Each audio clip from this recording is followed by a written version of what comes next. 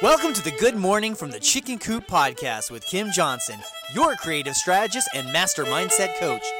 Filled with inspiration, distinctions, perspectives, and possibilities, we help you to cultivate a mindset that leads you to create the best version of yourself you could ever imagine. Join Kim every morning from one of her favorite happy places, her chicken coop, along with all her chickens. Hey everybody, good morning from the chicken coop. So, in our continuing quest on You Get to Decide, sounds like a bit of a game show, doesn't it? You get to decide. We are talking today about carrying your story with you. So once you've gone through this whole thing about telling yourself the story because you made a decision based on the perspective. Remember, day one we were talking about perspective. Then we talked about creating the story. Now we're going to talk about carrying the story because that story is so influential to you. I cannot express how that story influences you. It's what you tell yourself. It's everything about how you see the world in your stories. Because remember what I said yesterday about how we as human beings live and die on stories. We tell them constantly. People throughout eons have told stories. But the stories we tell ourselves are some of the most critical, important stories in the world.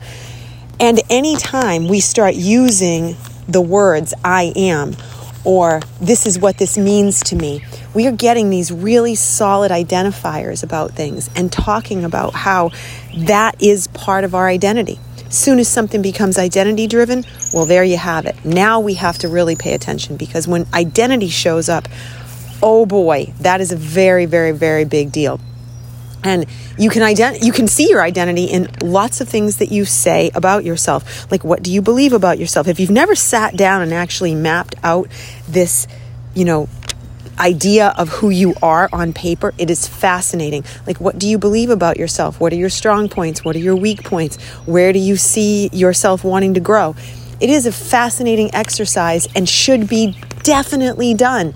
And if you haven't done that before, do it. Sit down and debrief yourself about that story you tell yourself about you. Because what's more important in your head than you? I mean, we all know that our primary questions always come back to ourselves, like, what does this mean to me? And if you can determine what things mean to you, then you can start to really assess how you see things in life. So very, very, very important aspect of this, and carrying that story forward with you anywhere you go. So one of the things that I carried with me when I was a child all the time, incidences with my mother and her anxiety. As you guys know, I learned anxiety through my mother. It was definitely a learned behavior.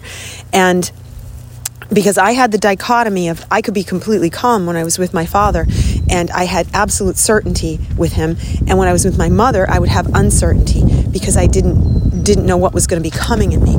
So I learned that, and that was part of my story. And I felt like when I was by myself, I couldn't trust myself sometimes. So I would always gravitate towards wanting to be with my dad. I didn't like to be without him. That was a story that I told myself. And everything that I did when I was younger, until he passed away when I was in my mid-20s, I had to run by him. I wanted to talk to him about it. Now, on the surface, that doesn't seem like it's a big deal. Of course, you'd want to talk to your dad about something if you trust your dad. And it's not a big deal. But what was a big deal was the reason I was doing it. And it was based on the fact that the story I was telling myself about myself, in other words, I'm carrying that story with me, was I couldn't trust myself. I had to run it by him. And if he said no, that had a lot of weight to me. So when he told me, not a good idea to be a teacher, not a good idea to be, a writer, all those things, he was trying to protect me. Great. I understand it. That was part of his story, and I appreciated that.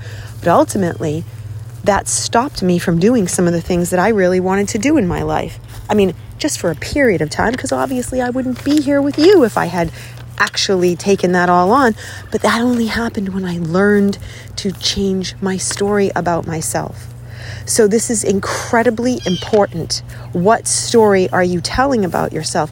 And right now out there is a large percentage of people who are allowing a story about themselves that is not empowering to take over. Just because things happen to us doesn't mean that has to be the way our lives go. We are not victims. We are not able to get past that. We are screwed. Yes, we can all believe that we're survivors, and we can move past it, and we can change our story, and we can make it just like it's part of something if we choose to. And again, this is something you have to choose to. I never, ever, ever let the stories that I had real problems with. 6 miscarriages suck. Let me tell you that. I had 6 of them. That sucks. Sucks beyond all recognition. Dropped me to my knees crying. Having them so bad that it was just I can't even explain how horrible it was.